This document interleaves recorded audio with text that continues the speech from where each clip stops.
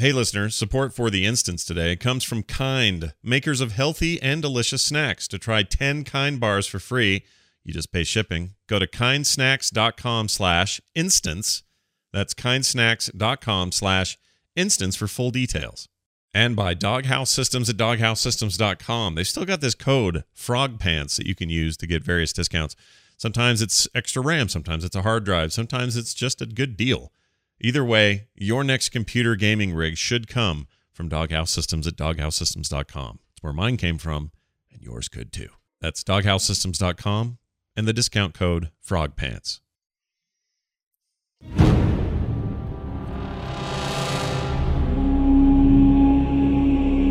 You're listening to The Instance.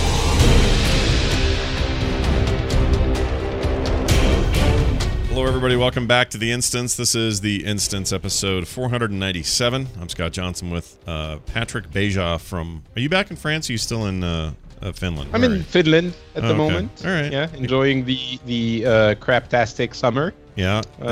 It's cold, right? I'm getting used to that. Is it bad? It's kind of cold. It's kind of rainy. Sometimes it's sunny, and I know that I've become somewhat Finnish because whenever there's a couple of rays of sun, I go out and go like a sunflower. You know, I look at the sun and my head turns as it does, trying to soak in every single little bit of sunlight. Do you open I'm up? adapting. You open up and aim yourself at the...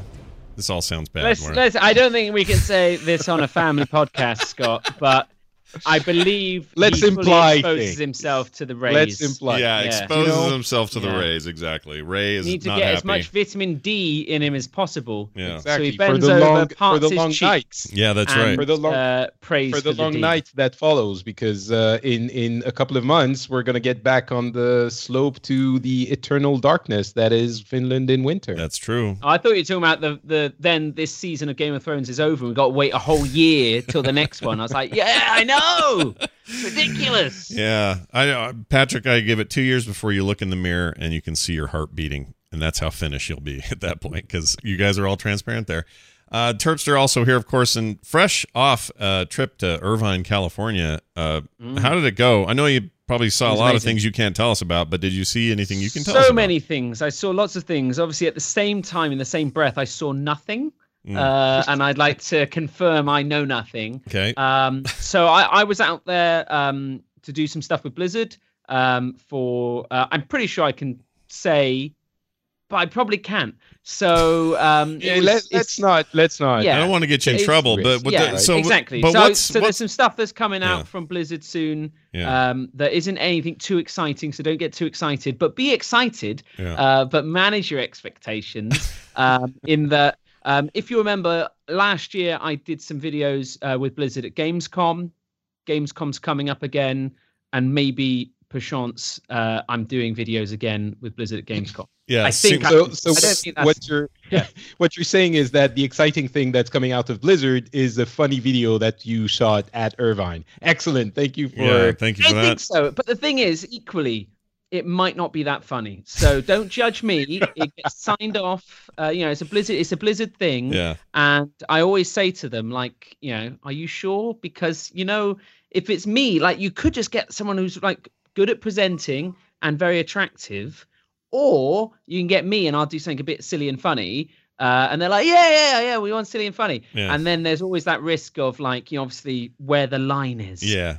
Because sometimes I can say things that not necessarily a Fortune 500 company can say. And that's the weird thing. But my Lord, what a lovely, lovely place and lovely people. Yeah. There wasn't a single asshole amongst them. I'm sure they all possess them. But my Lord, some of the nicest people. And I was blown away by that. Lots of hard work going on. Yeah. So firstly, they got a Starbucks on campus. Yeah. That's amazing to have your own Starbucks, and it's a full-on Starbucks. Like, is that the one where they misspelled Jeff Kaplan's name? Is that the Jeff Kaplan's name got misspelled there? Is that the one? Okay. I don't know how far Jeff commutes. Maybe. I would say likely. But hopefully as like a joke. But I don't know.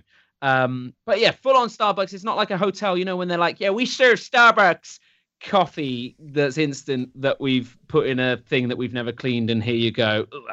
Yeah. It was stuff. So there's the road that's been renamed, and this is, I don't know if this has been talked about on the show before. I feel this is super exclusive info. All right. Blizzard's office, the road now is called Blizzard Way. Whoa.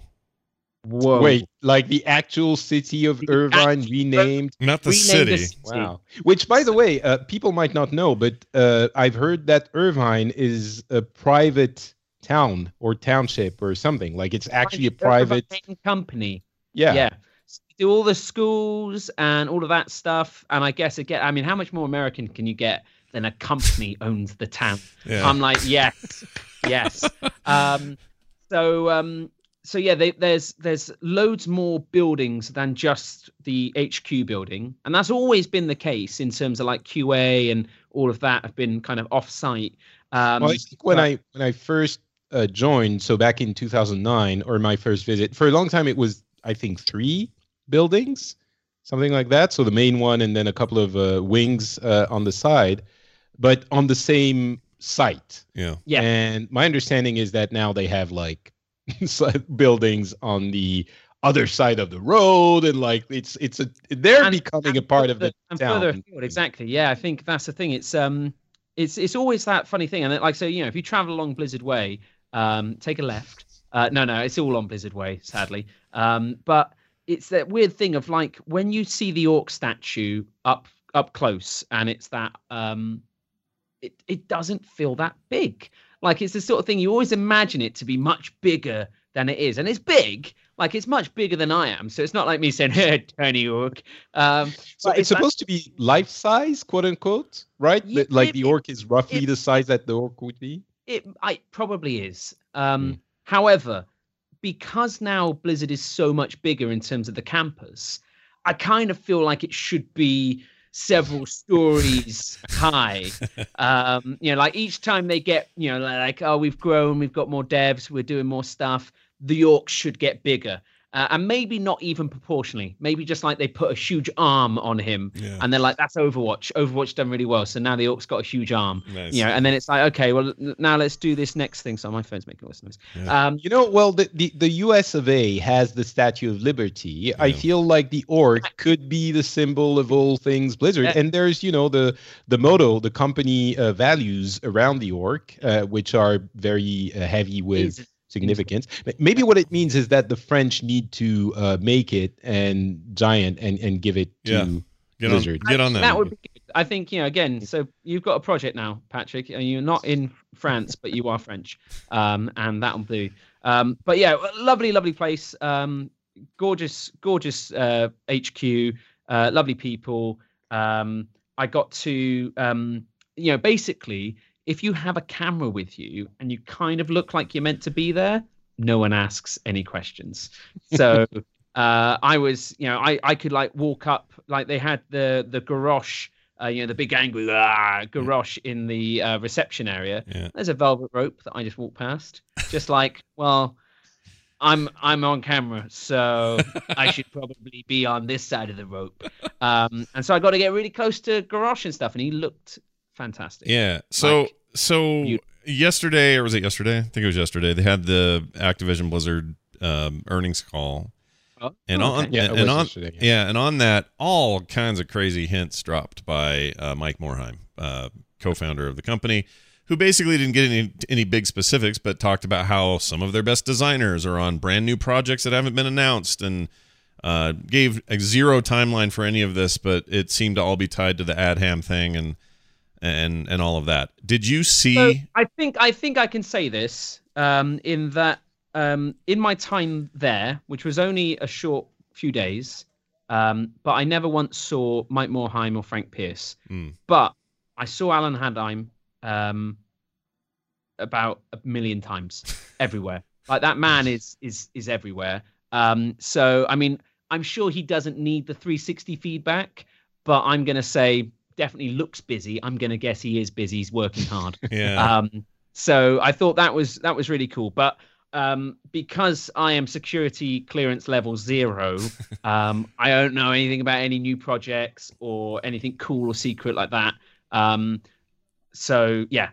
But wow, I mean, you know, I fell in love with the place just in terms of just being a lovely place to work. Did you? I think that, did you come away? Did you come away with the impression that? I mean, you can feel the expansion though, right? Like you can feel the fact that they've got multiple teams.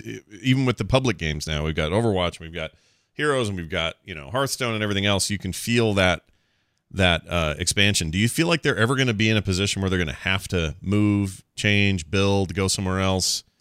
I know they don't want to. Know. I think the thing is obviously they love where they are, and it must be good because like Bonfire from Rob Pardo and all of Tencent's money, they've set up shop in Irvine as well.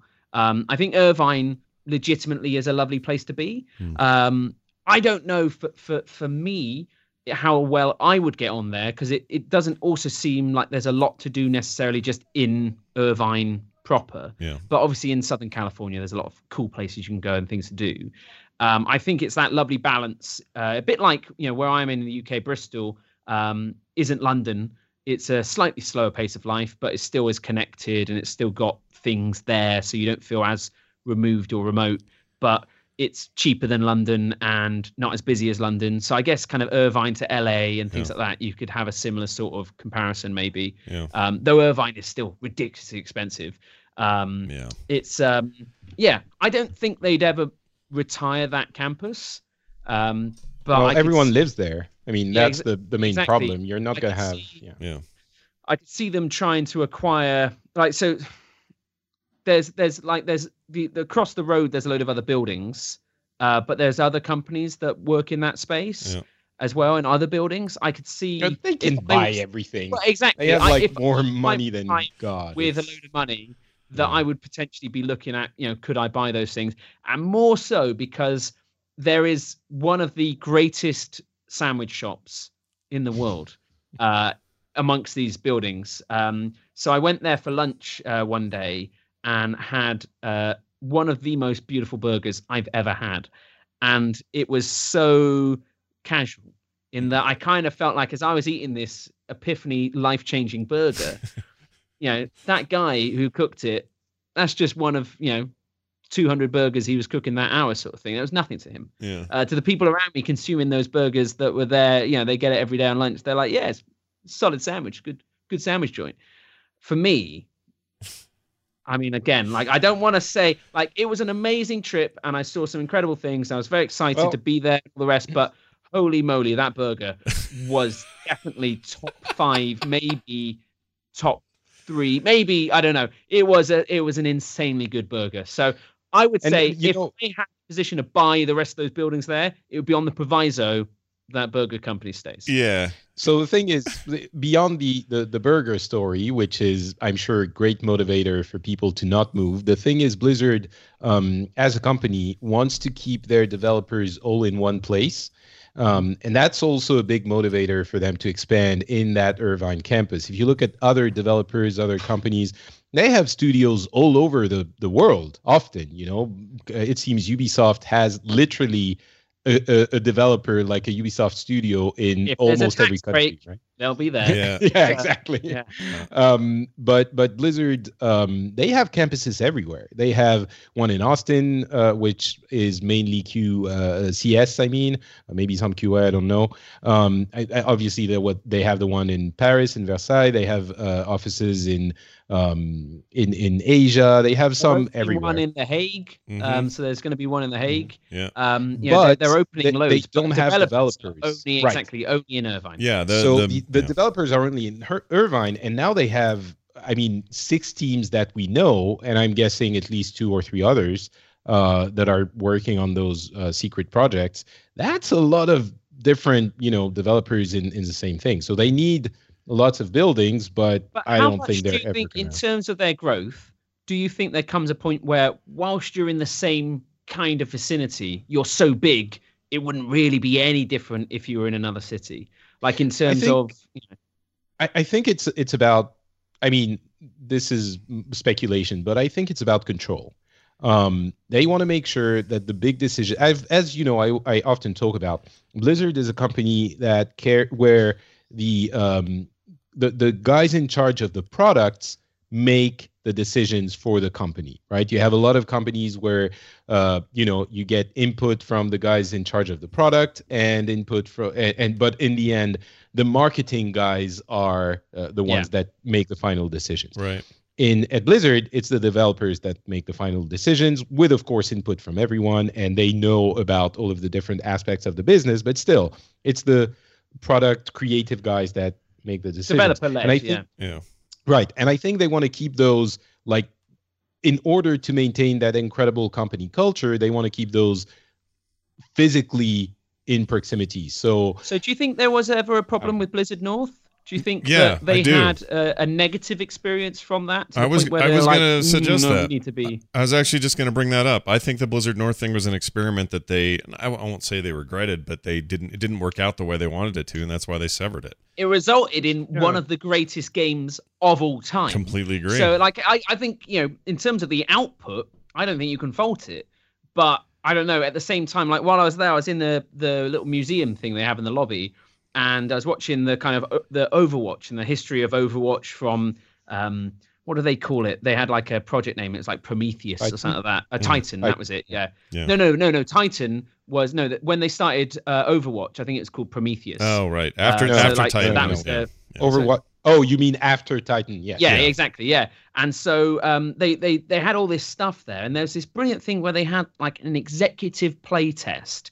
So you had kind of like Jeff Kaplan and a few others kind of nervously, while you had like Frank Pierce and Mike Morheim and Paul Sams at the time and all these other kind of execs playing the game. And, they're like, hey, they're having a good time. And, like, hey, this one with the rockets is great. And like, you can see like them being able to dip in on that. I think they filmed it, so I don't know if it was, fake and it wasn't the actual first play test or whatever it was. But I can see why having things on the doorstep and just being able to drop in and just be like, well, can I see it? Can we just sit down and play it? Can we see what this is like? What's that like? I can see how that would be super valuable to the higher ups. Mm-hmm. But I think you could package Blizzard and put it in other places and it would still feel like Blizzard. But I don't think the execs and people like that would be obviously in the same vicinity to just drop in and play the games. Right. So I think ultimately that's what it comes down to. But yeah, holy moly, lovely place, lovely experience.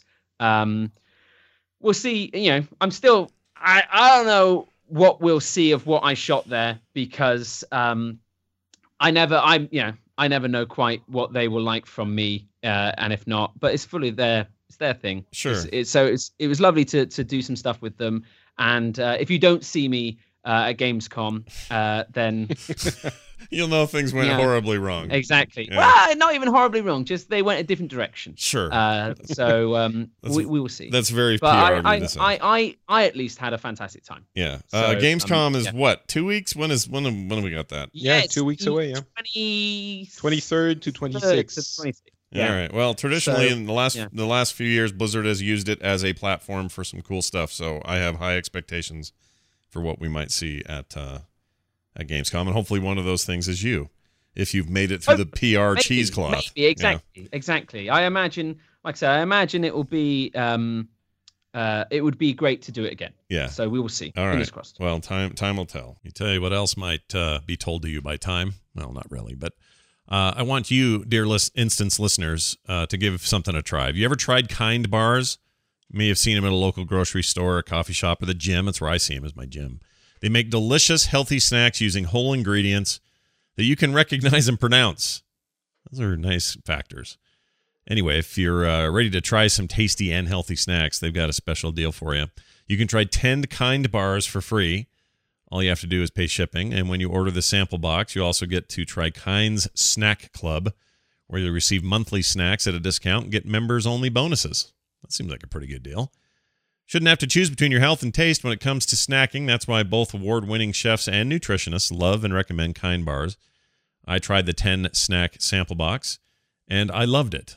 Personally, loved the dark chocolate, nuts, and sea salt variety. And I don't even like dark chocolate normally, but for whatever reason, that totally worked for me. Anyway, to pick up your free sample box, just like I did, go to kindsnacks.com/instance. That's kindsnacks.com/instance. Kind is spelled KIND, by the way. And we thank them for sponsoring the show. It's really good stuff. You guys should check it out. So there's a dev stream. Ian Hazakostas out there with lore, talking like they do. Big 7.3 information. At least I felt like it was. It's been a bit of a drought between the last big update and PTR patch and stuff. There just hasn't been a lot of talk about sort of what's going on. But I don't know. I thought there was some interesting stuff in here. So they said, and I agree with this, 7.2, while a pretty good content patch, didn't make it very clear what you were supposed to do after the intro. I felt that way. Now, part of the problem is I had approached it after a bit of a respite. I hadn't played in a while. And so I was like, all right, I'm back in. Let's do this. 7.2, what do you got for me? And they kind of kicked things off, and we saw a cool video and some rad animation, and then I was like, all right, now what? I was still sort of sitting there in Orgrimmar, not sure where to go and what to do. They said they learned from that this experience in 7.3 would be a lot different than that, although he didn't get into too much detail there, but one would expect that to improve. So here's what we know. Argus will have 5 chapters and 3 subzones and a ton of stuff available right away.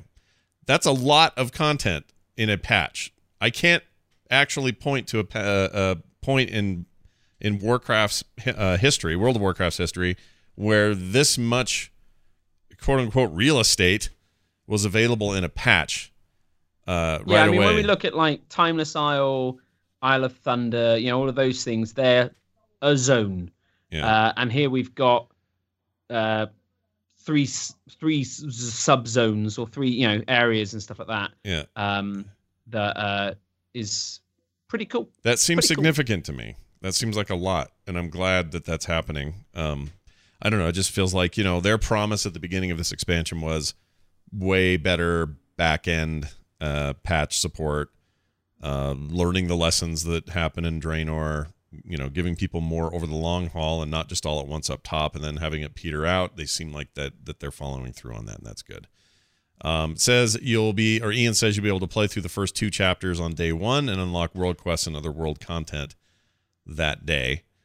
Account-wide, though, which is the cool thing about this. Yeah. So most of this unlocks account-wide. And so for anyone who's had to do Suramar more than once, will agree that you don't want to have to do Suramar more than once, sort of thing. They've made it easier and stuff like that, but there's a lot of things that, like with Flight, you unlock it, and then you've unlocked it across your account. Amazing. Right. Sweet. And they're carrying that through. So for alts, which Legion has been the least alt-friendly expansion, it's got a lot easier now, but certainly in the past it was super tricky. So I'm glad to see them making these changes. Yeah, no, launch of Legion, it was terrible. Like running with alts was awful because you kind of had this feeling of, well, no, wait a minute. I used to be able to work on all 3 of my specs all the time and gear those specs out and then do that with my alts and stuff. And then it was like, no, wait a minute. If I'm spending all this time on this one and all this artifact power is going to my one guy.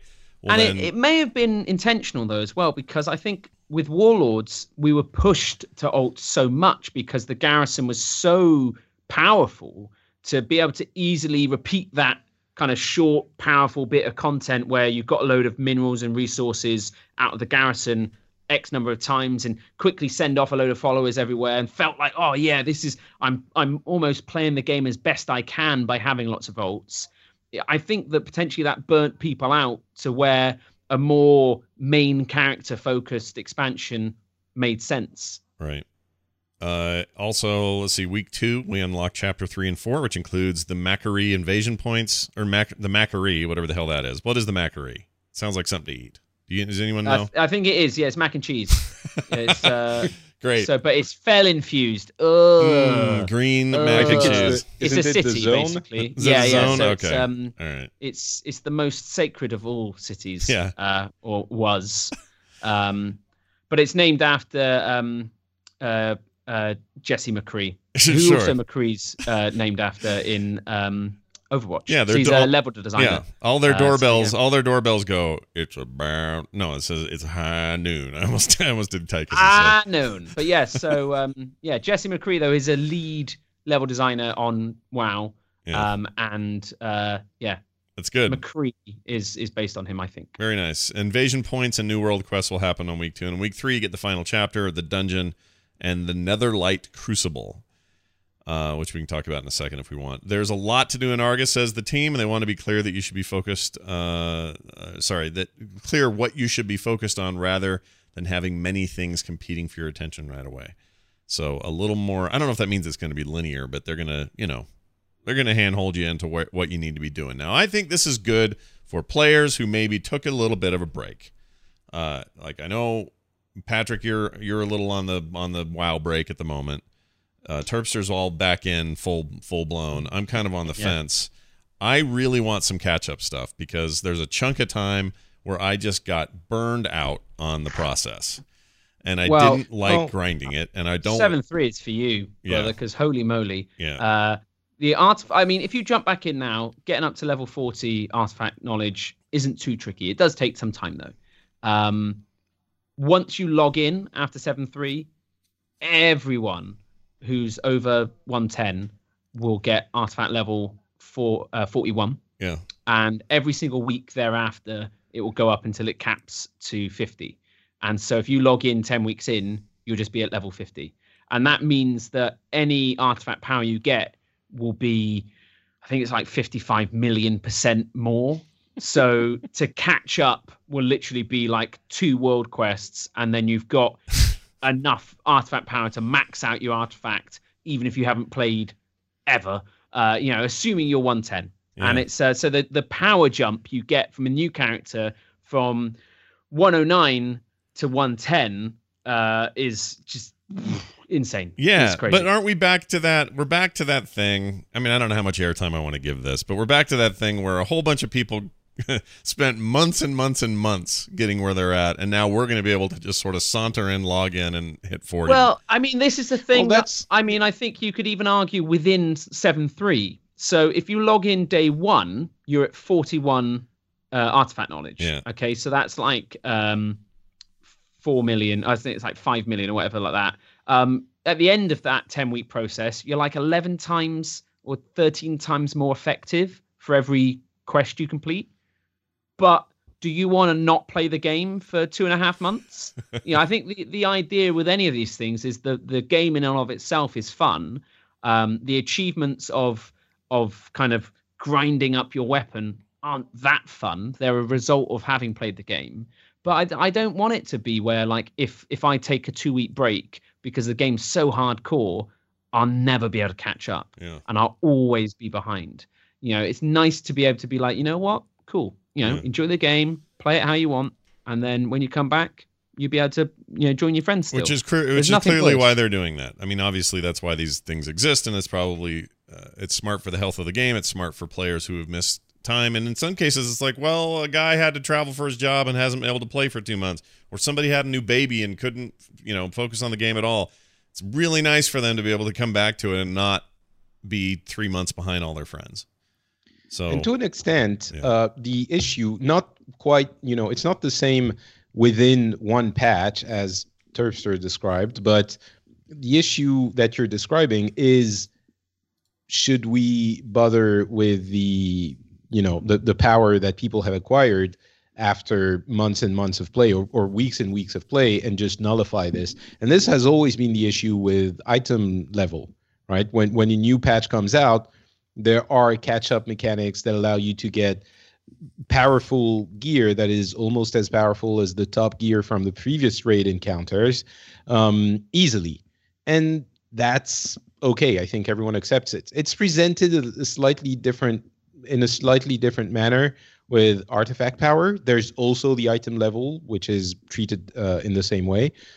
But ultimately, it's the same issue that is being resolved there. So I don't see it as a problem. Yeah, I think I agree with you. I think it's fine. I just know there's some people grumping about it, and they always are. And I don't like to make that. Remember, the news, on the internet, just as in WoW, just as in everything, there are always going to be some people that are unhappy about something, right? And there that's always true, has to be a Lich King as well. Yeah. Those That are two also, things those that true, always have to those be. two statements are the only ones that are absolutely correct and factual, no matter what. I think it was period of George time Washington who said it best when he said there are two things that are certain in life: the Lich King and assholes. So there you go. But that's the thing, it's not about assholes, really. I mean, the Lich King, everyone is agreeing on. We'll always be agreeing that there should always be a Lich King. Sure. Assholes, you're kind of not diminishing, but misrepresenting the issue.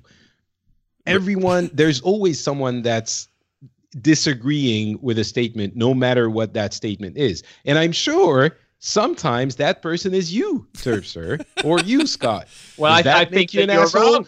I think you're wrong. It's never me. I've never disagreed with a thing in my life. Ever. No. Ever. So, but can we all agree that the Lich King should always be an asshole? That's a fair thing to always hope for. Well, I think so. And then, you meet the marketing team behind Hearthstone, and they're making him serve soft scoop ice cream. Yeah. So, Yeah. I don't know. Can I make a quick comment about that? So back in like 2010, before you guys were on the show, here on the instance, Randy and I had coined the phrase "ice cream citadel" whenever referring to Ice Crown. And now that they've just full on just taken that, like they just lifted it. I think you're the only person who made that connection, though. Because, I mean, that's the thing. Maybe you were. Maybe at the same time, thousands of others had. I don't know. Yeah. I don't think what Scott is saying is that they got inspiration from the show. I think he's saying that, it's emotional for him to have something that's close to him talk about abused in that way. Yeah. As it's like being served a frozen cone and being like, oh, okay, thank you, Jailer of the Damned. I remember back to, just Tyrion Fordring holding that helm, and it's like, no, Tyrion, I'm going to do it. And Bolvar, Bolvar's like, no, only I can serve the ice cream. It's just, I don't know. I don't want Bolvar doing it. Expected a video for Hearthstone where he talks through the new adventure that's coming out alongside the expansion. Yeah. And he says about, when we wrote him funny, it was like, this is just a clown wearing a helmet. This isn't the Lich King. But we found out that we could make him kind of nemesing, but he kind of broke the fourth wall, and that kind of made it Hearthstone enough while still being the Lich King. Yeah. So he insults the player's deck and things like that while still being the Lich King, and it's cool. It's good. Yeah. They do a pretty good job of that. Taking a whiz at the time. Yeah. And then came back in. It's like, right. Let's have Arthur apply to work at Blizzard. It's kind of like an Office Space thing. We'll get Ben Bro to be like, oh, well met. And then, it'd be good. It'd be good. Don't worry about it. Yeah, sounds like a plan. Like, I don't know. I get frustrated as a fan when I see things like that. And I don't think those things are driven by internally. I hope that they're external agencies that work with, and I'm sure the teams still sign off on everything anyway. Yeah. But it's a little bit like I hate, Mulligans. Those that terrible series of Hearthstone kind of office. Guy, he's at a photocopier. Uther just appears terribly. And it's a horrible thing, I think, from a gamer's perspective, to be like, well, what the heck is this? Yeah. So as I was saying 2 minutes ago, there are always people who are assholes and who just like something that people have put a lot of work into. And like I said, I think that there's some things that, I mean, you look at when something comes out of that team, like Ben Brode, he did a rap about Arthas. Yeah. Phenomenal. Yeah, it was Beautiful, really good. It's really good. Passionate, speaks to the core, to the gamers. To the he is he's got some flow, like he's not bad. Lays it down, and then the remixes that other fans have done off the back of that, they've taken that track and then they played with it as well. That's amazing, and that's exactly what Blizzard should do. And I get that that's the bit that's for me, and the bits that I don't like, they ain't for me. They're for the stay-at-home mums that love playing Hearthstone, and they have just as much right to enjoy the game and its marketing materials as I do. Sure. So I get it, but obviously, from my selfish perspective, I want to see more Ben Brode rapping. I'm like, Ben, calm down on the game directing. Do some more rapping, because holy shit, that's amazing. Well, this new the new rap is a little more produced too. Chat room, I'm going to show you just a taste of this here. Get a little. Oh, whoops, no. So we got Arthas in a backwards hat. All right. Well, Mets, my name is Ben Brode. I got a story to tell. Are you ready? Then come on and listen well.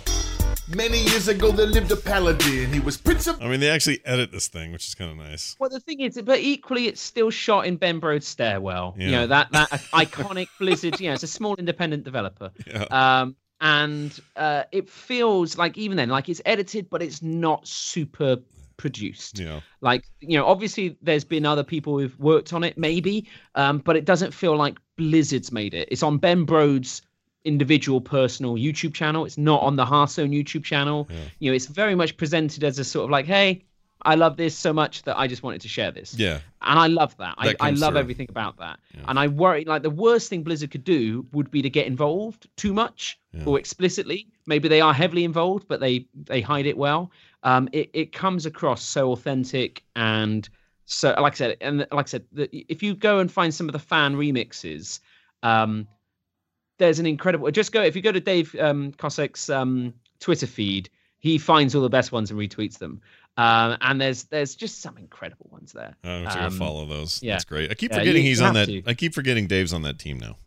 Exactly. Well, and he's lead mission designer, I think, now. So he's in charge of these narrative game experiences. And that's amazing. Yeah. Not only that, but a lot more people are going to see those because they're no longer paywalled. They're no longer a thing you have to buy. You just play them as part of the expansion. Each time a new expansion comes out, and what's more, when you play one, you're going to get a hero card. So you get to have one of the Death Knights. Yeah. So that'd be really cool. Yeah, I'm equally, because of the new pity mechanic, where you're guaranteed to get a legendary in your first 10 packs. Yeah. If you want to get if you want to get a non-Death Knight card, you should probably play the adventure first, because then you've got less chance, albeit one less, of getting a Death Knight, because you can't get dupes either. Oh. So it would be an interesting way of seeing how people want to play the thing. Some very nice refinements coming to that expansion. I like it. Anyway, sorry, it's a weird segue. Sorry. It's fine. So let's talk about catch-up stuff a little bit more. We mentioned it a little bit, but in patch 7.3, as soon as you hit level 110 on your character, all your relic slots are unlocked right away. So that is just, you hit 110, boom. And that's, if you already have a 110, you're already done if you left for a while. Well, no, because currently the thing is you need to complete your class storyline, your campaign order hall storyline. And so, for example, I've got a 110 warrior where I need to go and run some, heroic dungeon that I just couldn't be bothered to, and he's stuck there with just 2 relic slots. Yeah. Doesn't get the 3rd one till he finishes that bit. So come the patch, boom, all of them unlocked. Got them all. I'm super stoked about this because I think I've got a mage in the same boat where I just don't care about that slot as much as, or I care more about not doing the dungeon it wants me to do than I do getting the slot. So this is good. Again, it's a catch-up mechanic. Some people are going to hem and haw, but whatever. You no longer have to do Broken Shore questline to allow your artifact to go beyond 34 points. And as you mentioned earlier, when you hit 110, you have level 40 or 41? 41. Okay. Artifact knowledge, and that will increase weekly up to 50, like you mentioned. And there will also be catch-up tokens from missions and chests that help you quickly increase the item level of your followers. So if you are still sending your followers out for business, and you should be, you'll be able to quickly ramp those guys up as well. They did say they are done with artifact appearances. No more weapon skins. They're done making those. 7.3 does not contain any of those.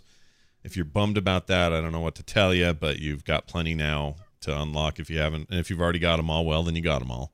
So good job. The fact that they're not going to do any more of those leads me to wonder what happens at the end of this expansion or at the very beginning of the next with our artifact weapons. And we've talked about it on the show before. That's the big question. Yeah, and I'm curious if anyone's got any new theories, either based on this information or just mulling around your head. Patrick, do you think at the end of all this, are we going to have to throw those away and start over? Are we going to carry them on? What are we going to do? Honestly, this doesn't mean anything. It could go either way. Either they're not doing more artifact appearances because they're thinking we're not going to use them anymore, so let's not put too much work into them, or they're thinking let's keep the appearances we're working on, which are awesome, for the next expansion because we want to keep using the artifacts. So we don't really know. That being said, they're pushing the artifact customization so much that if we keep using them and if they don't, need to be used to destroy whatever Argus we're going to be fighting or something like that, they are probably going to do a reset of all of this because I don't think you can keep them and keep that level of customization forever and add to it, or it would be clunky if they kept them in the next expansion. Right. So one thing they are doing, and I don't know if they covered this in this, but I've seen it on Wowhead, is they're developing Argus-inspired weapons for transmog. So whilst there's not alternate artifact appearances, there will be new cosmetic rewards that you can get. So if you're like, I feel a bit, you can transmog your artifact into, a crystal mace or a crystal sword or anything that feels particularly Draenei / Eredar in its sort of look. So I think potentially as well, they're just the art teams making those rather than making artifact appearances. And that's cool because it's broader. More people can benefit from a sword. It doesn't have to be, Ashbringer or Blaze of the Frozen Prince or whatever. It can be something that it's its own, that multiple people can use. So I think that there's stuff to be said there. I would love to know what's happening with artifacts, and yeah. Well, they've never gone on record and said one way or the other, right? Like they've always just sort of distanced themselves from it. I thought they had though. I thought at the beginning they said artifacts will be for this expansion and won't carry on through. Or was that Class Halls? They definitely said that that's it. I was fairly sure they said it with artifacts and that their power will be depleted. I don't remember. I don't remember either, but it does ring a bell. Or maybe, obviously they have the option to switch up their thinking depending. Well, on exactly. How things regardless of what they said in the past, Dance Studio, it just depends on what they actually will never happens. live that down. No, exactly. No. They shouldn't have told us because it was so cool. Yeah. Everyone wants it. Everyone always forgets about aerial battles, though. That was like the thing that was alongside. Well, it was right there. It was right there with it. It was on the box. Exactly. You're right. Yeah, exactly. That was on the box. I was annoyed by that. But yeah, I don't know. I think that I love my artifacts and I love what it's done to the game, and it gives me that carrot on a stick of grinding up more levels to get my Legion Full Concordance, whatever it's called, up another rank. But I don't know, it's just a nice thing to have, and you always feel like you can make some progress on something. But it's just another bar to fill up, I guess, ultimately. Part of it, you could the chat room is saying that you're right, which is painful, but that they did say they didn't want to carry the artifacts to the next expansion. They did say that, but I'm going to hold that they can change their mind. Already we're looking at, with artifact knowledge getting up to, level 55 or 50 even, that you end up with, billions of artifact knowledge, and you need billions and trillions and stuff like that, and we're starting to get close to the sort of the mega damage, where the numbers are getting so big, are they becoming meaningless? And certainly, where would you go from here in the future? I think Patrick's completely right that you would have to have some form of reset in there if you were keeping it. And like I said previously, I don't think they said they were planning to keep it, but maybe they are. Maybe they'll, maybe we'll get new artifacts, or maybe they get drained by the void. Artifact and helms. Like they just you have another piece of equipment, like your belt is some kind of artifact. It's a utility belt. Who don't, for people who haven't been following what's happening in 7.3 for the artifacts, the relic slots are going to have talents. Basically, you're going to have a talent tree for your relic slots, and you're going to be able to go and choose how you customize that as well. So it starts, you have the regular traits for the artifacts. You have the concordance of Legionfall that you have to go through as well. And those things, it's becoming like, it's okay if you do all of this over the course of an entire expansion. And even then, they're kind of nullifying this entire thing by giving you so much artifact power. You're just going to fill it up entirely and start looking at the, what's it called? The Crucible of Light, is it? A Netherlight Crucible. Yeah, the Netherlight Crucible.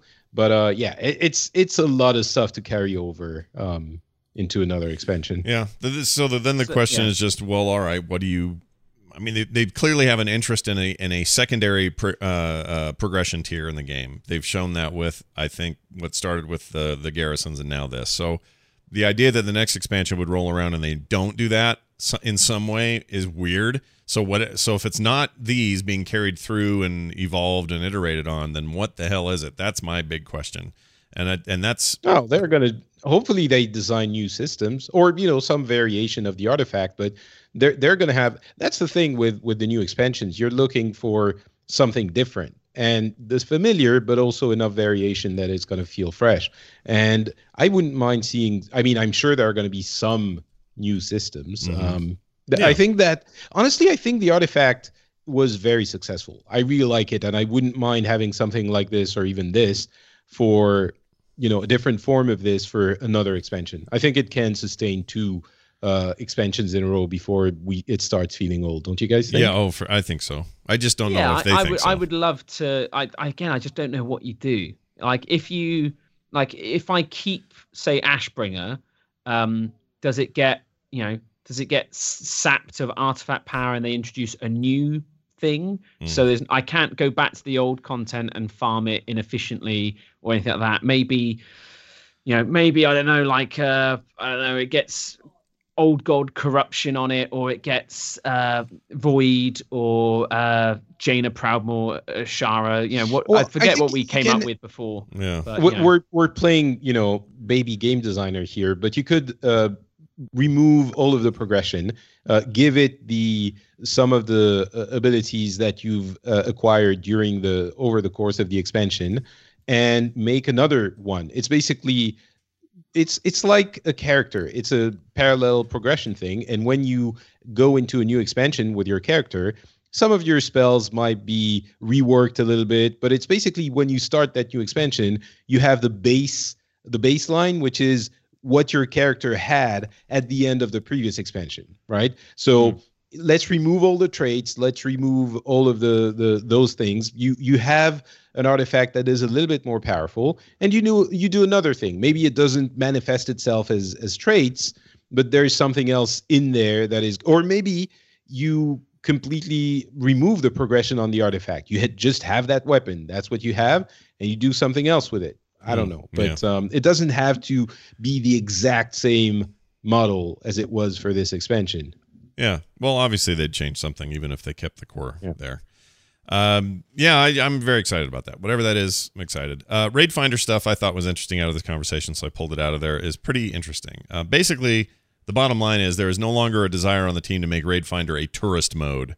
They want to be done with that idea that if you're just like, well, I don't really feel like working on any of this, I just want to see the content, which I understand the reason that they did that, but they want to make that less so. So keeping all the mechanics in Raid Finder difficulty, but making them weak didn't feel great. He also says there were a lot of mechanics that you could just ignore. Honestly, it made Raid Finder really boring for me, so I haven't done it a lot lately. The team's biggest balance concern is for people that are only doing Raid Finder difficulty. So instead, the team moved to have fewer mechanics, but making them meaningful and challenging. And I haven't gone to any length to see if that's true of the current Raid Finder content or if they're just talking about 7.3. But they want to make it closer to Mists of Pandaria than Warlords, as an example, is what they said. So the thing is, with Raid Finder currently, I think if half the team is kind of paying attention, you're going to get through. Yeah. You really need, I would say half the team to be paying some kind of attention and you're fine. Right. It did feel, in Mists of Pandaria, I honestly don't even really remember the ones in Draenor. Although, the Throne of Thunder, I kind of remember. Yeah. It was, The ones I have fond memories from, the ones in Mists of Pandaria, as a good middle ground. Like, I remember I had to pay attention, but it was not so. I don't want it to become so. It still needs to be the casual thing, right? And maybe having 2 mechanics you need to pay attention to instead of 5 is the way of achieving that. I could get behind that. I think so too. Yeah, but I'll it's be like, interested to see how they do like Kill Jaden, who will be coming out in a couple of weeks, I guess, on as the final wing for Raid Finder. In that currently, like, you've got to soak, you've got to soak damage, and once you soak it, you can't soak it again, like in Emerald Nightmare. right. And having that on Raid Finder would be super tricky if it's like having everyone in the raid have to perform a role. And if they didn't perform said role, you can't do it. Like, that's really tough. I don't think they'd go that far. They Well, can't. that's the thing. But then if you take away that whole mechanic, it becomes... But they're not doing it for 7.2. They're doing it for the 7.3.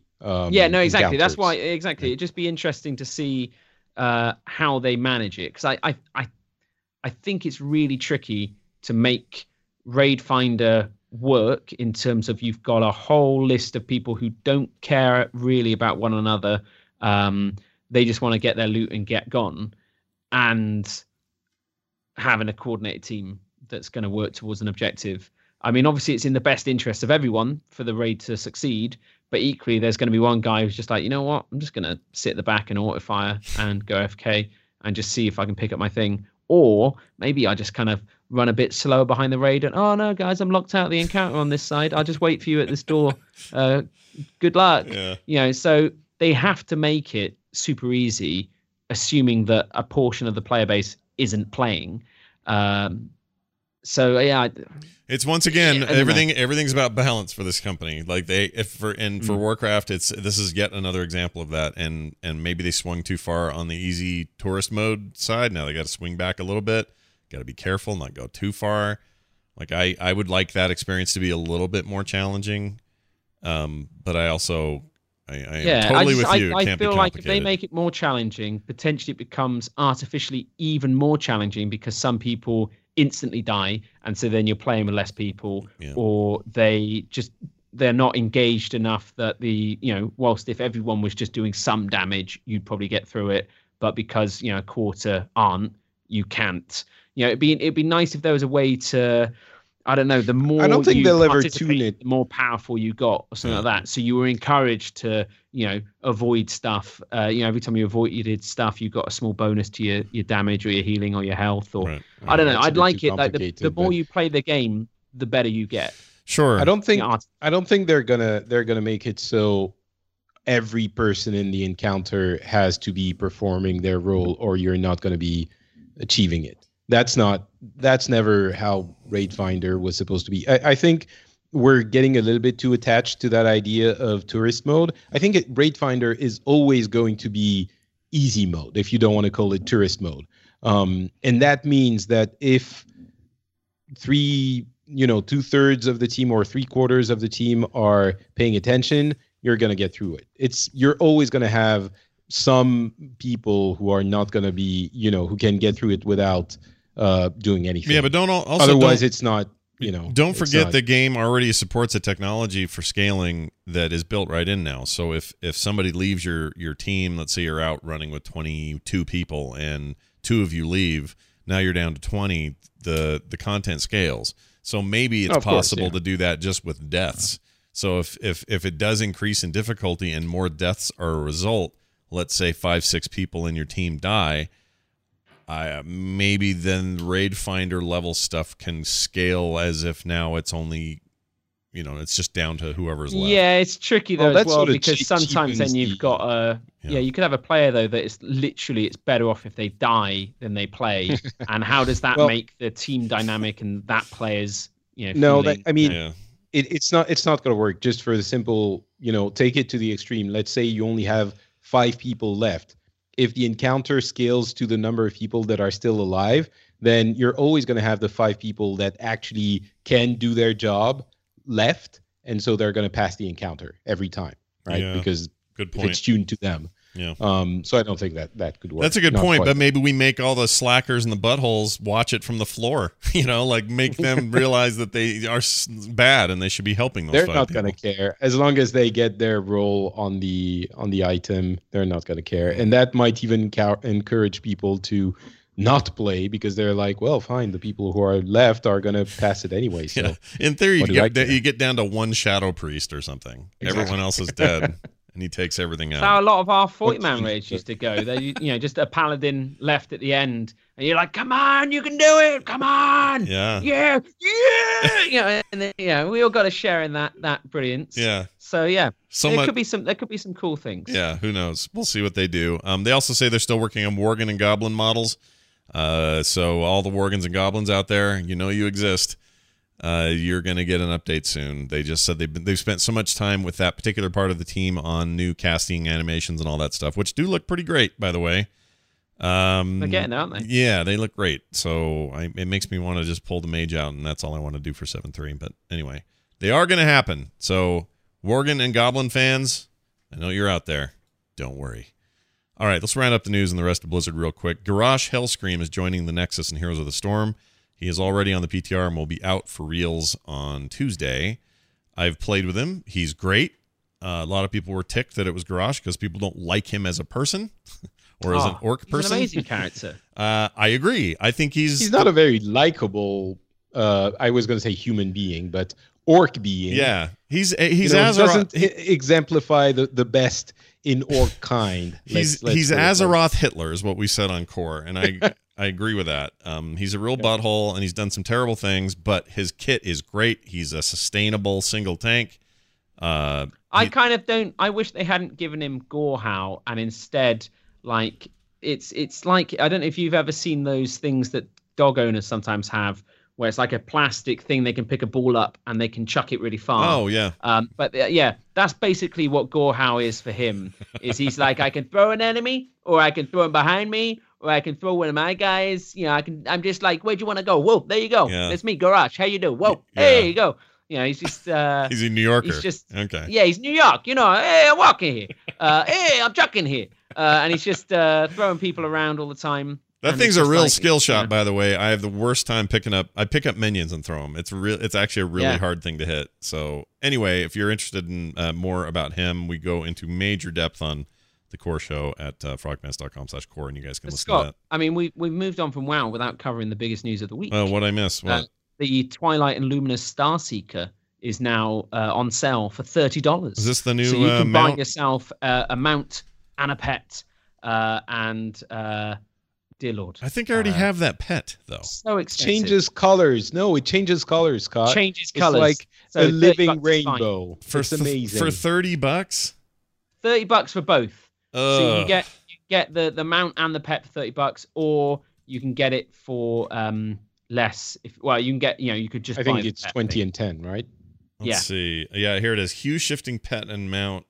Oh, that's right. I did miss this. So this thing, it looks like the Nether Kitty thing, but it shifts colors as you. It's like the Suramar cat sort of thing, but with some feathers on it. And I mean, I still don't get how people got annoyed at Blizzard for the Necromancer, and I mean, I'm sure they do get annoyed about this, but that's expensive, man. That's $5 off what you'd pay for them separately, assuming that they are like the other pets and mounts. So yeah, that's they are. They are 25 and 15. Well, it'd be 25 and 10 normally. So in the UK, if you were to buy them separately, they'd be £28, but together they're 27. So they are a pound cheap. Wow. So again, obviously, I always like a deal. So I'm not spending £27. I'm saving one. Yeah. So I don't know. I don't know what the right price is, but I don't think it's 30. That seems real. Yeah, again, it's never felt good to me to the point where I don't buy them. Yeah. And I think if they were a third of the price, I probably would have bought them all. So I feel like they would have made more money. So I mean, and you can see it with microtransactions. Microtransactions, they work. Yeah. Those are the top grossing games on iOS because it's a buck. I don't think about it, my 20th time that, oh my God, that's $20 I've put into this. It's that sort of thing where it's always just far too expensive. Yeah. So go figure. Yeah, I don't understand that pricing. I think it looks really neat though. You know what happens to me though when I'm in the game is when I see somebody with one of these, I get annoyed because I think you just paid for that. You didn't go do anything for it. Like I realize that that's kind of an a-hole thing to think or say, but that's how I feel when I see it. I refer you to my earlier statement once again. But I think because of the token, you could have bought that with gold. So you could have worked really hard in the auction house, convert it into a Battle.net token, and then use 2 Battle.net tokens to buy the mountain pet. Or maybe there's something really cool in game that you can buy with gold that you bought with real money anyway. So, because now money and gold are so interwoven, it's hard to judge anyone's score. Yeah. Yeah. Last thing on WoW, Blizzard Entertainment's account on Twitter just tweeted the key art for WoW for BlizzCon. Oh, look at that. Oh. And it is Jaina Proudmoore. Wow. I haven't looked at the 7.3 spoiler thing, so don't spoil anything. But beautiful. She is super radiant and light version of Jaina. She's not like Goth Lord Jaina. Yeah. So still got the gray. Sign. She's still got the gray. She's got the gray streak still.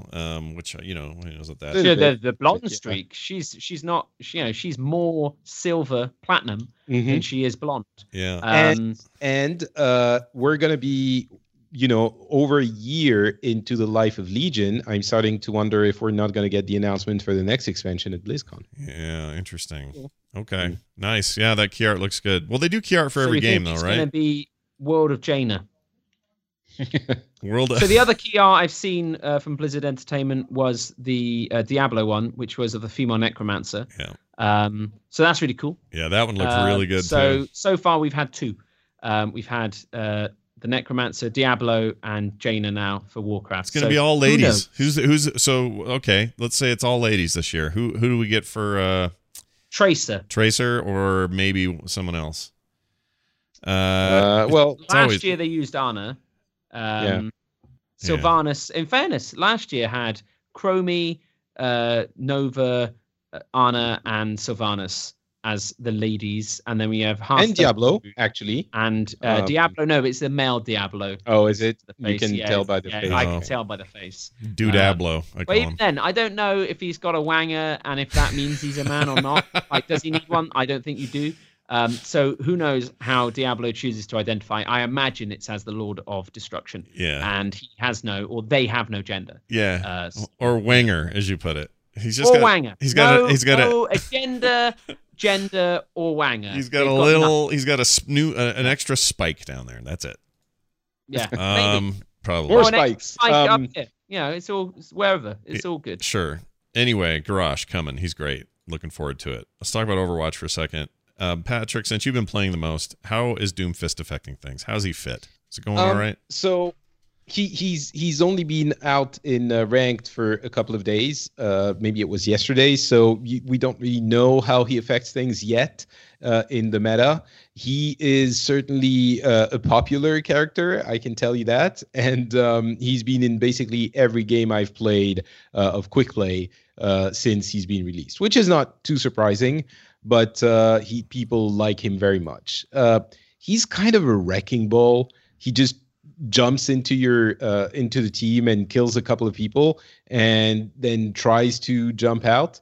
But I think he's frustrating to some because his right click, his rocket punch, is an instant kill if he manages it correctly. Yeah. He's still getting countered pretty hard by a bunch of people, but I'm wondering if they're not going to need to maybe expand the charge time on his right click a little bit.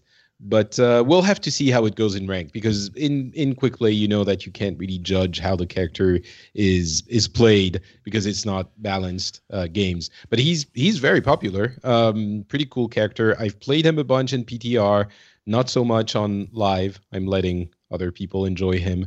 But yeah, Overwatch is doing pretty well, contributed a lot to the Activision Blizzard results. Yeah. We have the summer games starting this Tuesday, which I'm sure we can get into more next week or the week after that. There's going to be ranked Lucio Bowl, which is weird. It's what everyone's and, been asking for, isn't it? Really, yeah. It's great to hear. Yeah, well, that, I mean, they did tweak some. into that. They did tweak some things with that. I'm You interested. can no longer boop other Lucios. Yeah. Only Exactly. the bull. Yeah, It's only like, the ball. oh man, this is, they're taking it seriously as an esport now. I'm calling it now. Next Well- esport, Lucio League. And it's So- Blizzard's gonna hire a whole new team of people. Great. They got the Overwatch League, and then they got Lucio League. Yeah. And the interesting thing is you're going to get competitive points for it. So you are going to be getting some points to buy your, golden guns and well, guns really. Yeah. By Golden playing Lucio Lucio. gun. And then the other interesting thing is last year a lot of people complained that you couldn't buy the Summer Games skins and stuff without getting them in loot boxes. That's not true this time. And also last year's will be available for a discounted price compared to what they were before. So Yeah. the event items have been purchasable for a few events, maybe 2 or 3, but they were triple the price of the regular items. Yeah. And that's still going to be the case for the new item events, but the ones from last year are going to be the regular price. So legendary skin is going to be 1,000 credits, which is way more affordable than the 3,000 for the current event items. I think it's a good compromise because we've talked about this a bunch, and people were frustrated that they couldn't get the items they wanted for the current event, and they're still going to be able to get all of them for this time, but they know that at some point in the future, well, the next year, if that template is being followed for the future as well, Sure. next year they're going to be able to get it anyway. And the other thing is about items, which is already in place but is going to be more prominent when the event starts, is that you get basically no duplicates in your loot boxes. I'm sure at some point, they have to provide you with duplicates, but I've opened a lot of boxes, and since the latest patch, the Doomfist patch, I have not gotten a single duplicate, and I used to get 2 to 4 in every loot box. Can we just all take a moment to thank the Chinese here, because all it took was for them to say you got to make the odds apparent to everyone, otherwise that's a no-go for us. And since then, the odds Blizzard haven't changed. No. Well, the thing is Blizzard's putting in more things now to these random kind of drops to ensure that you get a better experience. We're not getting as many dupes. We're not getting, we're more likely to get a legendary in our first boxes and stuff like that. I mean, that's a good thing.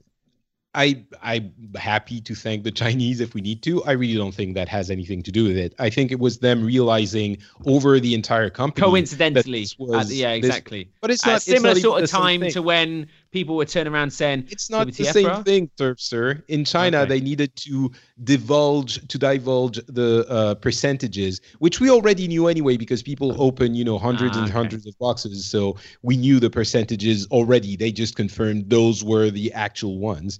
But the actual problem was that people were getting frustrated with their loot boxes, as Yep. and so they felt it wasn't an enjoyable experience, which I was getting. I was actually working for Blizzard recently, whereas it seems like you're still the company man. So I don't know. Yeah, who knows? Towing that line. I had a thought yesterday. I was playing a little bit of. I do this once in a while. I played a little. Did it hurt? No, it didn't hurt. I played. Okay. I played a little bit of the. Oh shoot, what's it called? Now my brain just went blank. The Diablo-like game, free to play. People like it. It's been around since 2013. We got a big expansion hitting Torchlight. today. No, the thing of the stuff. Path of the other Exile. one. Path of Exile. There you go. So I'm playing a little Path of Exile, which is very Diablo 2-ish, but also they keep adding content to it. It's a free-to-play game with a monetary system based on all stuff that's like just, cosmetics and stuff. And it occurred to me while I was playing it, why isn't that Diablo's business model? It would totally work. Like every other game Blizzard's doing right now is supported by a business model that is not that far off than what, say, that Exiles game is. If they wanted to continue that thing into the foreverness, they could, and they could have new content come out. They have new story content, like they do I'm not trying to say, hey, Blizzard, some other developers doing your job better. I'm just saying this idea that Diablo can't find the perfect model for making money in the future, and they just keep experimenting with little things. I don't know why that's the case. Why can't they just do that? Well, I mean, if you're gonna be selling the Necromancer for what is it again, $15? 15, yeah. I think a lot of people overall, I think it's better if you manage to convince people to pay that amount for your for a piece of content than if you rely on a lot of whales that are going to be spending money on cosmetic items, which are going to be much cheaper, and they're going to need to buy 4, 5, 6, 7 of them to make up the same amount. Yeah, but why not? Why not though? Like they do that with every other game. Heroes of the Storm does that. Hearthstone does that. It requires. Oh, they're just doing it with the Necromancer. That's their. You mean doing that as well with cosmetic items? I guess what I'm saying is the Necromancer I think was totally worth 15. My problem with Diablo 3 at the moment is, despite that, I'm still kind of exactly in the same place as I was before. It's starting to feel small, that world. It's starting to feel like I can teleport from Act 1 to Act 2 with impunity, like it's no big deal. Maybe I'm looking for more story. Maybe that's it. Maybe I'm looking for more quality, progressive story in my Diablo experience. So you're not looking for what Path of Exile is doing. Well, Path of Exile is doing that. I mean, the business model-wise. Right. Well, but the Path of Exile is doing that very thing. They're putting out story content, actual expansions in that sense, okay. With like new zones, new stuff, new story. They continue on continuing stories, but also add new. Yeah, it's weird why we haven't had more Diablos, isn't it? Really, because the way back when there was that leaked product slate that had like Diablo up to like 3 expansions, and we had that was like one expansion 8 years ago. Yeah, well, but still, like I said, at some point, someone turned around and said, "You know what? No." So like, what happened? Because I would happily pay for. But I'd happily pay for a story expansion. They've gone down the route of like, well, let's make a class. Let's make more classes for the current game. Well, so there was a point where they had to make a decision. Are we going to be making another expansion, or are we going to move on to Diablo 4 or, maybe something else? I'm guessing Diablo 4. They just made the decision to move on to Diablo 4. And as they were doing that, they're thinking maybe we can still milk a little bit more money and fun out of Diablo 3. And they did that as well. It was just what you guys are asking for is basically an expansion. If you are correct that Diablo 4 is not only greenlit but is in production, then yeah, what you say makes perfect sense. If it's not, then I don't know why this game isn't a service like everything else. I would counterpoint that with the game sold well enough and could warrant the investment of something like World of Warcraft's Team 2, where they're making the next game whilst also producing content for the current game. And you've got these two things inside, and the subscription price I pay means that I don't pay for these big content drops that come throughout the year, all these patches. So I think that Diablo could have said, okay, let's grow the team out. Okay, I'm in charge of this team, and we're going to make Diablo 4, and you're in charge of this team, and you're going to make the next 3 expansions to keep that player base happy and engaged and seeing more stuff and keep the revenue coming in so we can keep making this Diablo 4 over here.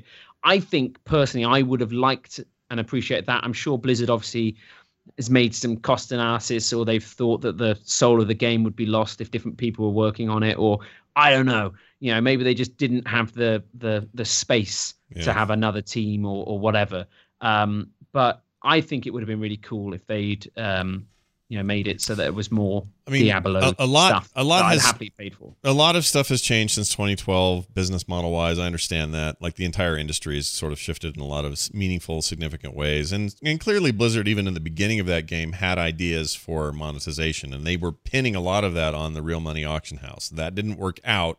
But to me, that was an effort to say, well, this will give us long-term revenue for this game, which is normally just a game and an expansion, and you buy it and you're done.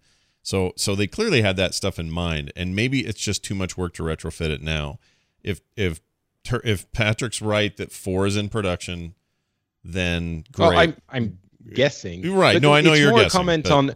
I'm not sure what you guys are asking for, because we're getting more, classes, or at least one, and we're getting zones and stuff like that. What you guys are asking for is another expansion like Act, with a story that you would play for, 3 days and a half, and then go back to the max level. No, I played, Malthael. What's the expansion called? Reaper Souls. Reaper Souls. I played Reaper Souls a long time and enjoyed it. I'm saying, but you played max level. Give me another one. You didn't play. Exactly. Give me another one of those. Yeah, another one of those. But you're act, no. Wait. New mechanics.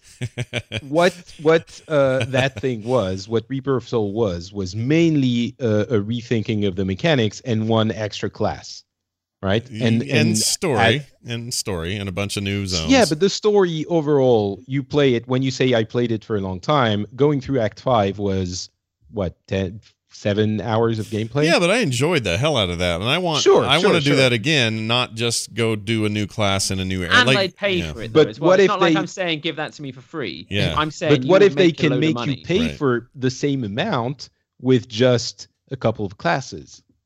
Well, maybe. Yeah, except that. Yeah. No, I mean, look, like I said, I think the 15 was worth it, and I really enjoy him. But I am hitting that point where I'm like, oh yeah, that's right. I'm just rifting and I'm just doing, I'm doing the same thing I've always done. Whereas at least with some sort of expansion, I would get the continuing story of what's going on here, and we've recovered the remains of Diablo's foul taint. I smelt it. And it's like, oh. I'd be happy to smell his foul taint. Yeah. And well, aren't we all, really? Again, if it means $30 and I get to play some more games, sweet. Yeah. Give me some story. Give me some stuff. I would. But I don't know. Again, the Necromancer's cool. There's a new season out. There's stuff to do. There's the challenge rifts. Just to be clear, I would love to have it too. I'm just saying, given the state of the game and the cost of this whole thing, I think it makes more sense financially for Blizzard to go this route than creating another expansion. Keeping in mind that every time you make another expansion, you kind of restrict your player base a little bit, and you have to add on to the existing player base from before and all that. And stuff, you might say Diablo's advocate. You might say that. Instead of Devils. Oh, I like that. See what I've done there? Just playing Diablo's advocate here. I like that as well. Ooh, that would be a great theme for an expansion. Exactly. Yeah.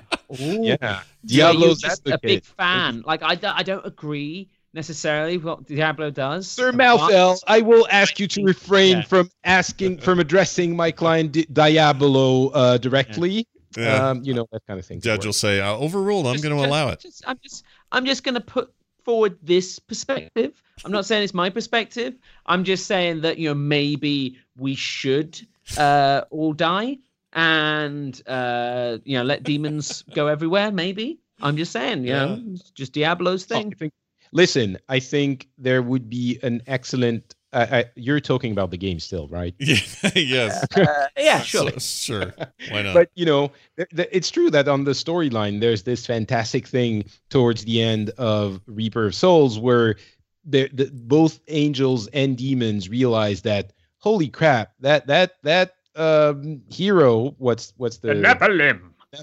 Those Nephilim are freaking strong. Like they kind of scare both of us. So it would be awesome if the Nephilim became kind of the bad guy and started somehow having to fend for your life against I don't know, everyone in Sanctuary or something. That'd be cool. Yeah, exactly. They teamed up. Yeah, then you'd have to play Angel's Advocate or something instead. All right, well done there. Oh, look at this. Oh, wrong one. Hold on. This one. That's what I meant. Jeez. Hear ye, hear ye. Why, it's the town crier. All right, let's talk about an email. We got an email sent to us, theinstance@gmail.com. Came from Nigel T. That sounds British as hell to me, but we'll see. Also, there's another line in here that's also very British sounding, but here it is. Hi, Instance crew. I could not be more sad about the news that Russell Brower has been made redundant at Blizzard. I think that redundant word gives him away as well. His music and direction have been the foundation of these games for me for years and years. Really bummed out about it. Nigel T. So this happened since we last met. I actually got a text from Russell a couple of days before it was public just saying, hey, something big's going to happen. Basically, and he says it in a statement on Facebook, they said that the position that he had kind of founded that then created all of these sort of sub-music teams and these sort of collaborative music crossover stuff between different game projects was no longer a position that needed to be filled at Blizzard. It didn't, in other words, became redundant. Small independent developers, Scott, they've got to keep an eye on their bottom line, really, isn't it? I guess so. Hang on. Can we afford to have an award-winning musician who's contributed, years and years of his life and creative talent to our product? Right. I don't know. I think it's horrendous that they did not see to it that he, a 12-year veteran of the company, responsible for so much of the tone and feel of what I love about Blizzard. Full disclosure, we're biased as anything. Yeah, because we love Russell. Had the pleasure of getting to know Russell over the years, and he's always been a fan and supporter of the show. The thing is like ultimately it's not the end of the world in that he's not dead, and more importantly, he's not doing a medicine and just saying like, I'm retired. Russell's a very successful man. He's done a lot of cool things. I'm sure if he wanted to, he could kind of dial back. But he's got a solo album in the works that was in the works before this. It's not like he's like, I'm going to make better music and it's going to be mine and it's going to be this.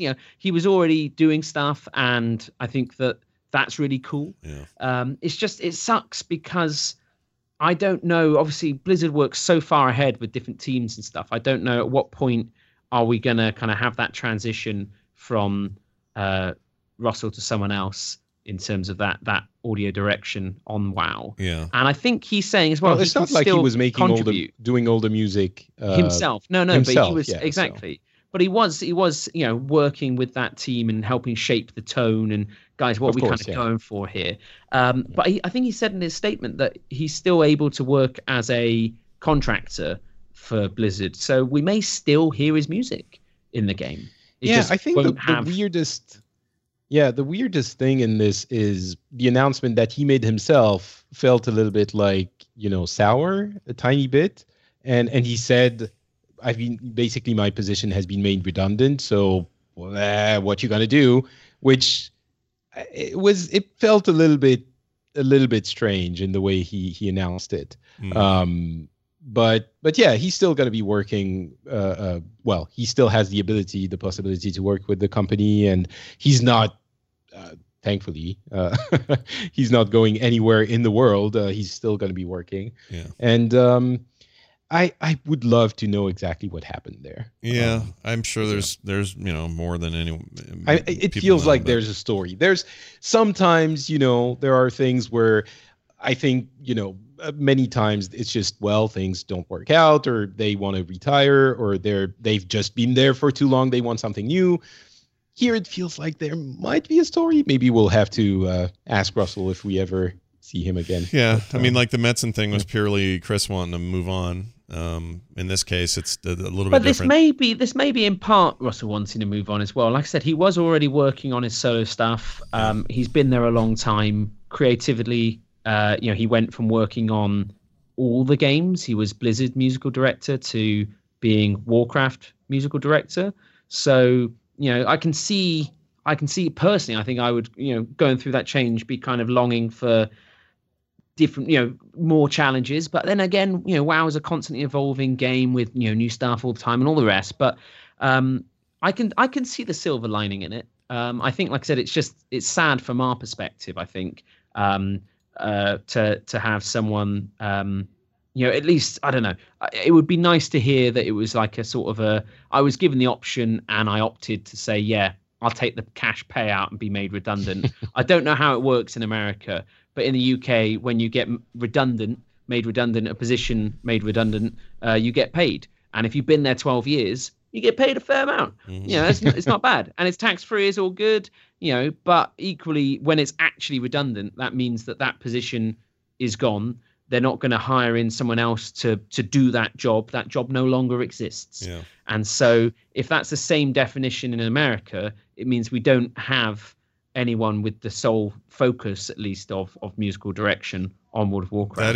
That is correct. As far as I can tell, that's what happened that's the end result is they're not filling this with anyone. It was a decision from way high up that it's just no longer needed. And part of that is a testament to what he established. He established a really great system across the teams that started with World of Warcraft and then bled out.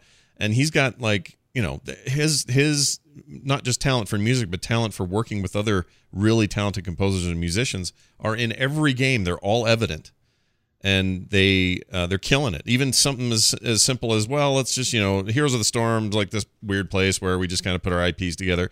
Even there, great care is taken to make incredible themes and stuff that harkens back to older games, yet feels new again. Their theme based on the Diablo universe is one of my favorite pieces of music to ever come out of Blizzard, like straight up, period. I think that was Neil Acree, I'm not sure. But his leadership there is responsible for that stuff.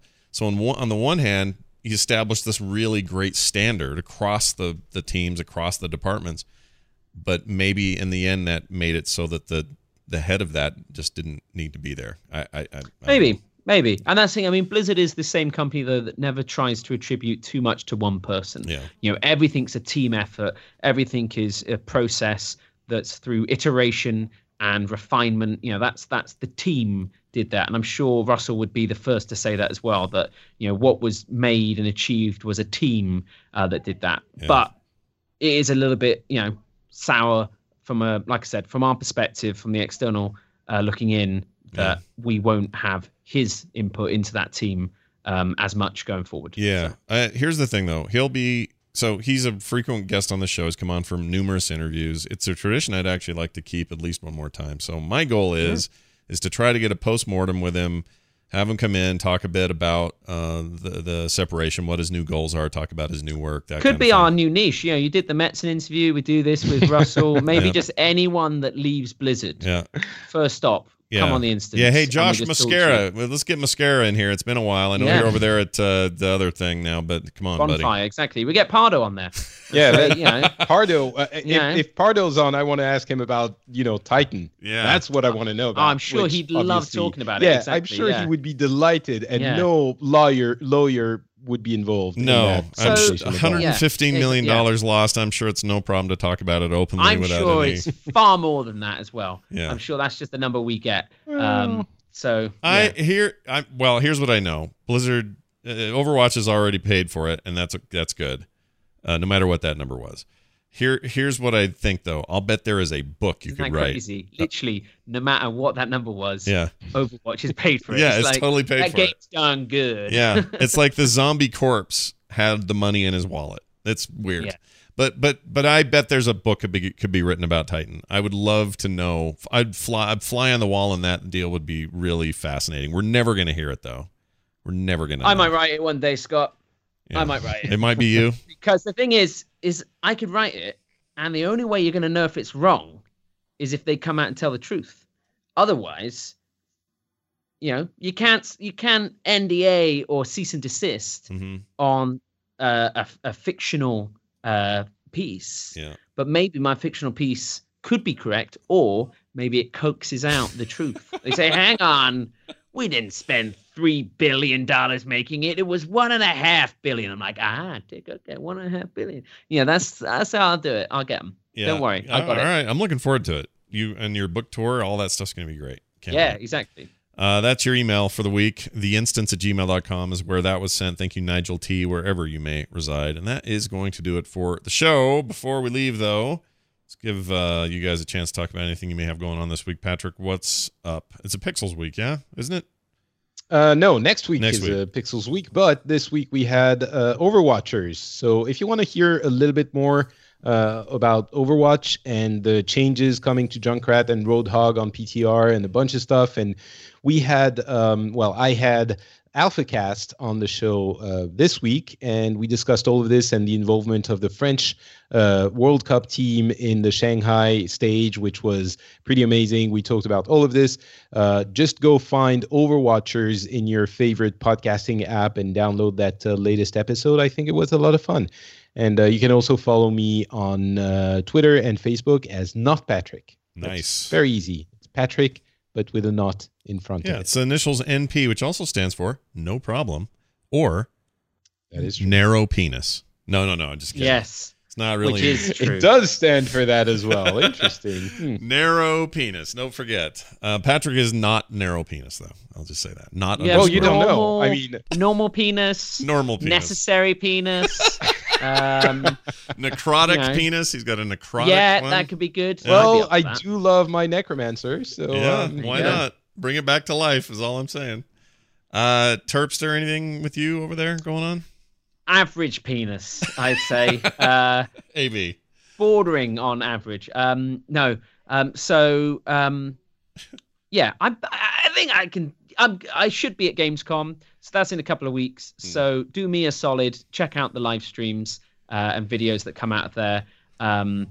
That'd be really cool. Yeah. I think if I'm there, and if you do go into like a Twitch chat or YouTube comment or anything where you can leave something, just saying a nice thing about me, or maybe like, oh, I'm glad Terpster was here, because otherwise I wouldn't have bothered watching this at all.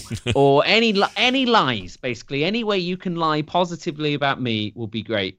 But we'll see. Well, we could say that you have an over average penis. Oh if you yeah. want. Well, we know it.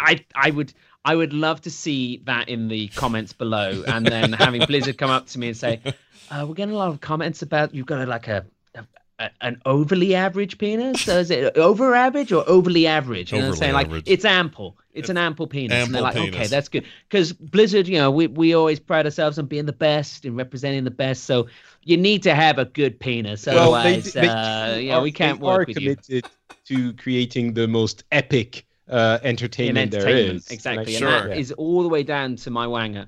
So Here's if, why I know it's yeah. adequate, because you got a new baby coming, and we're really excited for you. And It's not even that. It just shows that it gets the job done. So regardless of what's going on, I don't think the size has anything to do with that. Exactly. And the thing is actually I've got 100% record for impregnating a woman. I've had sex twice. Yeah. And both times have resulted in. And what's weird is it's like 2 years after having had the sex. Yeah. The baby then comes along. Yeah. And looks different to me, but I still. that's why I know it's a super good penis. Super good penis. So, yeah. Yeah, super good penis. Coming to Steam early access this fall. By the Yeah. way, Yeah. the name of my the Cure Phil Collins cover cover band. Oh, Yeah, Phil cool. Collins. Nice. All right. Well Yeah. said, everybody. That's going to do it for us. Thank you all for listening. If you'd like to follow us on Twitter, @InstanceShow, Scott Johnson, _T, not Patrick. And, of course, theinstance.net is our website. If you want to find more shows like this, there are plenty over at frogpants.com. It's going to do it for us, for me, for Patrick, and for Terpster over there. New father coming up. Well, second time father coming up. Second time daddy. Yeah. That's what they call 2 me. times. 9/11. Never forget. That's the date, right? Never forget it. Well, hopefully. Yeah. Again, that's the worry. I'm going out to Gamescom in a couple of weeks. I'm pretty sure it's going to happen there, and it's going to be, mid-video, just be like, I'm going to be, what now? Okay. I love Blizzard, though. Okay, I love you too. Bye-bye. That would So be anyway, a as I was bummer. saying, we're really excited to talk to this guy. Yeah. Oh, that'd be a bummer. I hope that doesn't happen. Anyway, No. thank you all for being here. We'll see you next time for another episode of The Instance.